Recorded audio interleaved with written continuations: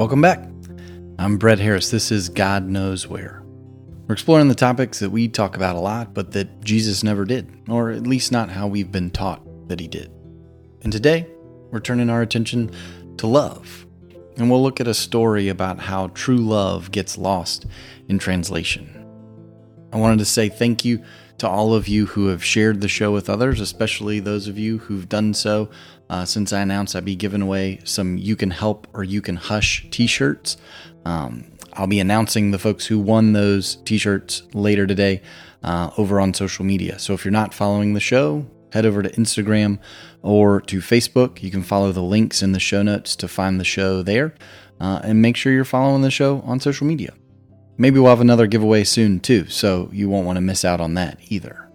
But thank you again for all the ways you're showing love to this show. Thanks again for helping God Knows Where get to more folks and for listening. I hope y'all enjoy today's episode, True Love.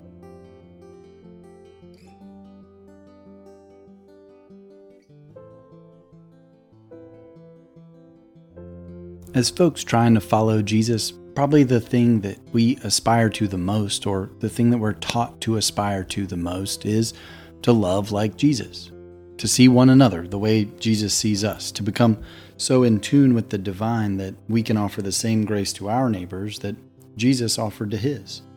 And we can heal the same wounds that he healed that have festered in our lives for far too long.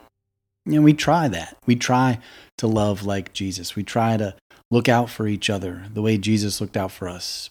It's just really, really hard to love others the way Jesus loved them.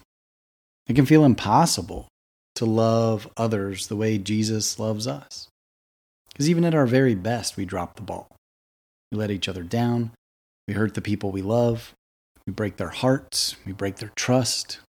None of us, no matter how much we try, none of us can perfectly love somebody else the way Jesus loves us.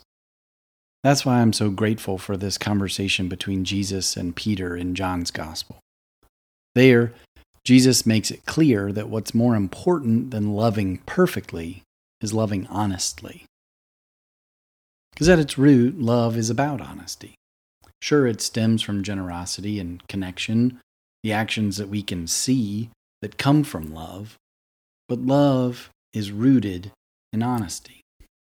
And throughout the Gospels, this word love gets used a lot.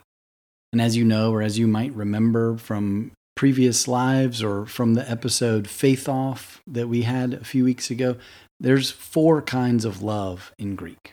2 of them, storge, a parent's love for their children, and eros, a romantic love, those are never used in the Gospels. The other 2 show up dozens of times. Mostly it's agape, though, that Christ-like love that we hear most about. But occasionally, phileo, the 4th kind, the brotherly love that we know about, shows up as well. Leading up to this moment between Peter and Jesus, this conversation where Jesus comes to Peter with a really simple question. Every time up until then that love gets brought up, it's agape. Love your neighbor. For God so loved the world. No greater love than this. Agape, agape, agape. We are called to love others the way God loves us repeatedly. But this one time, and only this one time, as far as I can tell, these 2 kinds of love show up together. And that's when Jesus asks Peter if he loves him. 3 times, Jesus asks Peter if he loves him in quick succession. And each time, Peter says he does, but what they're really saying to each other gets lost to our English ears. And it makes all the difference for our understanding of what's going on there. It makes all the difference for those of us aspiring and failing to respond to Jesus' love for us, to understand that difference, to understand what they're saying to each other. So for the purposes of clarity, let's call agape loving someone the way God loves us. And let's call phileo loving someone like a brother. So here's what they're really saying to each other. Hey, Peter, do you love me the way I love you? I love you like a brother, Jesus. Peter, do you love me the way I love you? I love you like a brother, Jesus. Peter, Do you love me like a brother? Yes, Jesus, I love you like a brother. The only thing that changes in that whole conversation is what Jesus asks Peter the third time. Peter's response is the same each time he's asked if he loves Jesus. He can only admit that he loves Jesus like a brother. He knows that to say that he loves Jesus any more than that or any other way than that would be inauthentic. He probably aspires to love Jesus that way, but he knows he's not capable of doing that right now. And so he chooses not to say that he could.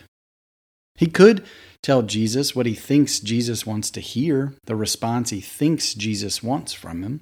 Like when the person you're dating tells you that they love you and you don't really feel that way yet about them, or you're not ready for that kind of commitment or what that really means. But you don't want to hurt this person, so you decide to say you love them too. Peter could do that to Jesus. He could respond that way to Jesus, but he knows it would be a lie. And he knows that down the road, him saying that now would lead to a strain in their relationship. He might want to say it right now, but he knows that he can't back it up. Not yet, at least. So he doesn't say it. So he's honest with Jesus about what he can do, about how he can love him. Peter knows what we know. That true love can't exist where honesty is absent. And I've gotten the feeling over the years that honesty is missing from our love in the church too often. Honesty with others and with ourselves. We aren't always honest about our capacity to love. Too often we say the things we think we're supposed to say to get the response from people around us, or to make sure that we don't hurt them. And it ends up hurting them. We cast a wide net with our words when we say things like, everyone is always welcome here, and we're open to all, and there is a place for you here. But too often we say that when what we really mean is, you're always welcome here if you think like us.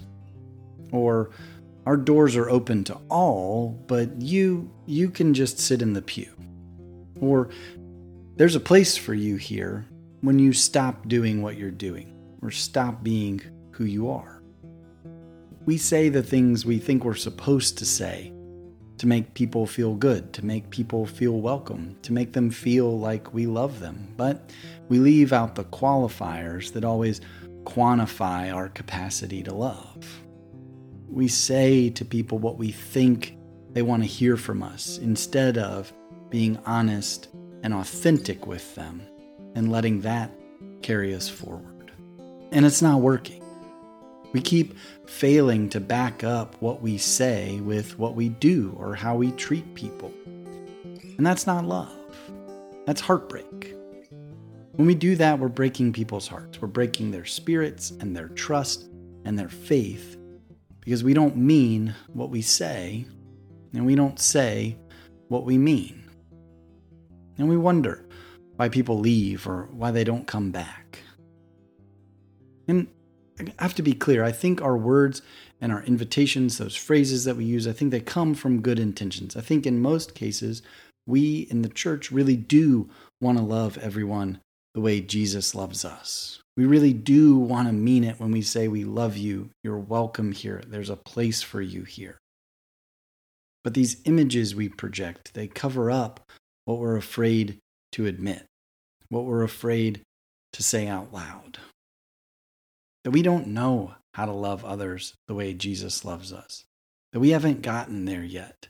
We're trying, but we haven't gotten there. That we really want to love people the way Jesus loves us. But we're scared of what that means, how we might have to change, how we might have to be changed by that kind of relationship, and who that might mean we come into relationship with because of that love. We're afraid of the honest conversations that are required to love people the way Jesus loves us. We're afraid of doing the honest reflections that we have to undertake to see others the way Jesus sees them. But loving other people, loving those around us is too important a task to trade honesty for fear. We've got to be honest with each other about our capacity for love. You remember those ads for foster parents that used to run on TV? Maybe they still do run on TV, but I haven't seen them recently. You know, the ones where the adult was always failing miserably at some simple parenting task. And the kids always seemed happy no matter what the parent was doing. They were just happy that the parent was there and willing to be a parent. And the narrator always ended the spot with, "You don't have to be perfect to be the perfect parent." I think we have to be perfect to follow Jesus. We have to say the perfect things to let other people know that we follow Jesus. When really all we hear from Jesus in this conversation with Peter is, "Peter, be honest with me." And I don't know that Jesus is testing Peter in this conversation, but I do think Jesus is gauging if Peter will be honest with him. And I think that's why it's Jesus who changes the question he asks, and not Peter who changes his answer. And because of Peter's honesty, because of his willingness to say what he knows is true, even if it might fall short of the goal, Jesus meets him where he is. Because of his honesty, they keep the conversation going. They keep their relationship moving forward. Because of Peter's honesty, Jesus doesn't force him to feel some way he doesn't or claim something he can't live out. And he doesn't take away that request that he puts on Peter to care for the people around him, to be the cornerstone for future communities. Even though Peter's capacity for love is smaller, because of his honesty, Jesus expects the same response out of him, regardless of his capacity or ability to love. The call is always to feed my sheep. We don't have to always be able to love others the way Jesus loves us. Peter wasn't, he admitted it.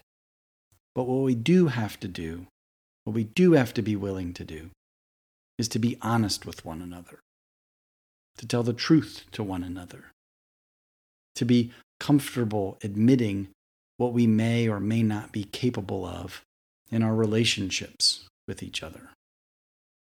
Our words matter.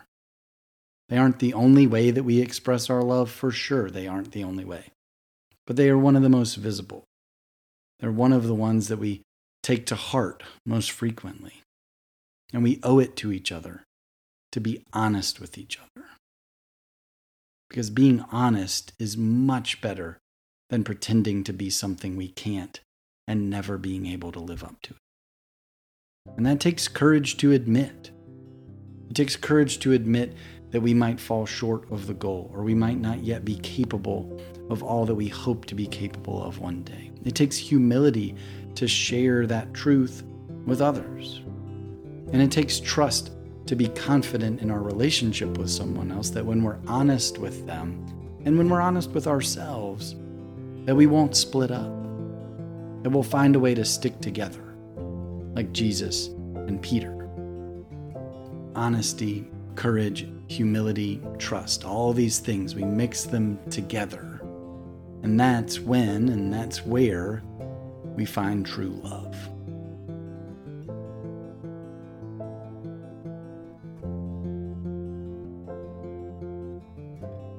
God Knows Where is written, produced, and edited by me, Brett Harris, with music by Thomas Steinwinder and Michael Trest, and unwavering support from my wife Elizabeth. If you like what you hear, I'd encourage you to share God Knows Where with your friends and family, and give us a review in Apple Podcasts or wherever you listen to this show. It would mean the world to me, and it'll help more people find God Knows Where. Thanks in advance for your help and for being here and for listening. Until next time, take these words from William Sloane Coffin with you. May God give you the grace never to sell yourself short. Grace to risk something big for something good. Grace to remember that the world is too dangerous for anything but truth and too small for anything but love. So may God take your minds and think through them, and your eyes and see through them, and your hearts and set them on fire.